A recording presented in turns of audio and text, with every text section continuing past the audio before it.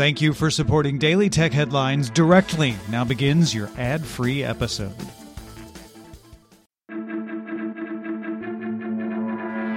These are the Daily Tech Headlines for Thursday, February 18th, 2021. I'm Rich Straffolino. Acting FCC Chairwoman Jessica Rosenworcel announced the formation of the Broadband Data Task Force to collect detailed data and develop more precise maps about broadband availability. Currently, ISPs self-report data on broadband availability through the FCC's Form 477 process. Alphabet's Waymo subsidiary began limited rider testing on robotaxis with employee volunteers in San Francisco, its first service expansion beyond the Phoenix metropolitan area.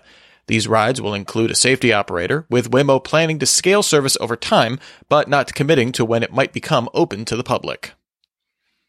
Amazon is launching Build It, a program to introduce concept products to customers for pre-order, building off the company's previous Day One Edition products. Customers only get charged if the product actually ships, and the price goes up for customers who didn't pre-order. Newly unsealed documents in a 2018 class action lawsuit against Facebook's ad practices show that Facebook COO Sheryl Sandberg acknowledged in 2017 that potential reach metrics shown to advertisers included false and duplicate accounts. In 2018, documents show Facebook estimated removing these would reduce potential reach by 10% and have a significant impact on company revenue.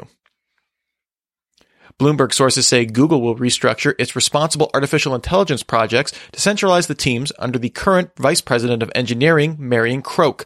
The move comes after Google AI researchers called for new leadership and policies following the firing of ethical AI researcher Timothy Gebru. Acting NASA Administrator Steve Jurczyk told Ars Technica that a 2024 moon landing was no longer feasible, citing inadequate appropriations funding in the last 2 years. Jurczyk said NASA is working with the White House to identify a realistic path forward for the project. Sennheiser announced a partnership with Formlabs to 3D print custom headphone tips for the company's Ambio division. The goal is for users to be able to scan their ears with a phone, then have tips printed in biocompatible material on the Formlabs Form 3B printer. Microsoft announced FPS Boost, a feature for the Xbox Series X and S consoles that provides enhanced frame rates on select backwards compatible games, up to 120 frames per second on some titles. The first 5 games to support the feature are Far Cry 4, New Super Lucky's Tale, Sniper Elite 4, UFC 4, and Watch Dogs 2. Ford announced it will invest $1 billion to convert its plant in Cologne, Germany, into its first European electric vehicle facility, with plans to produce its first electric passenger vehicle there by 2023. The company plans to have electric versions of all passenger vehicles on sale by 2026, with its European car lineup going all-electric by 2030.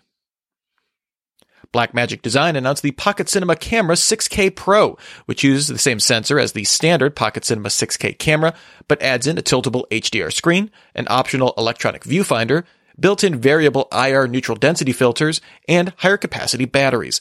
It's available for pre-order now for $2,495.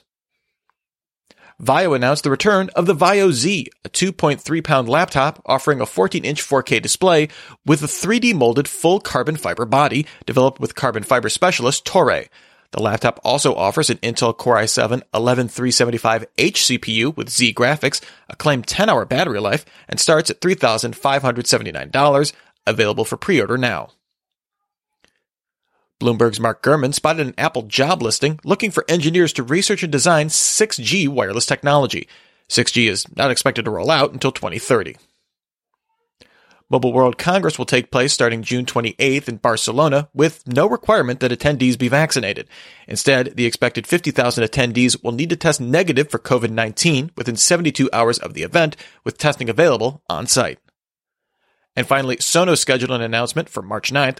Sonos CEO Patrick Spence said in the latest earnings call that there was only one new product coming in March, with a recent FCC filing from Sonos describing a small battery-powered speaker with Bluetooth. Remember, for more discussion of the tech news of the day, subscribe to Daily Tech News Show at dailytechnewsshow.com. And remember to rate and review Daily Tech Headlines wherever you get your podcasts. Thanks for listening. We'll talk to you next time.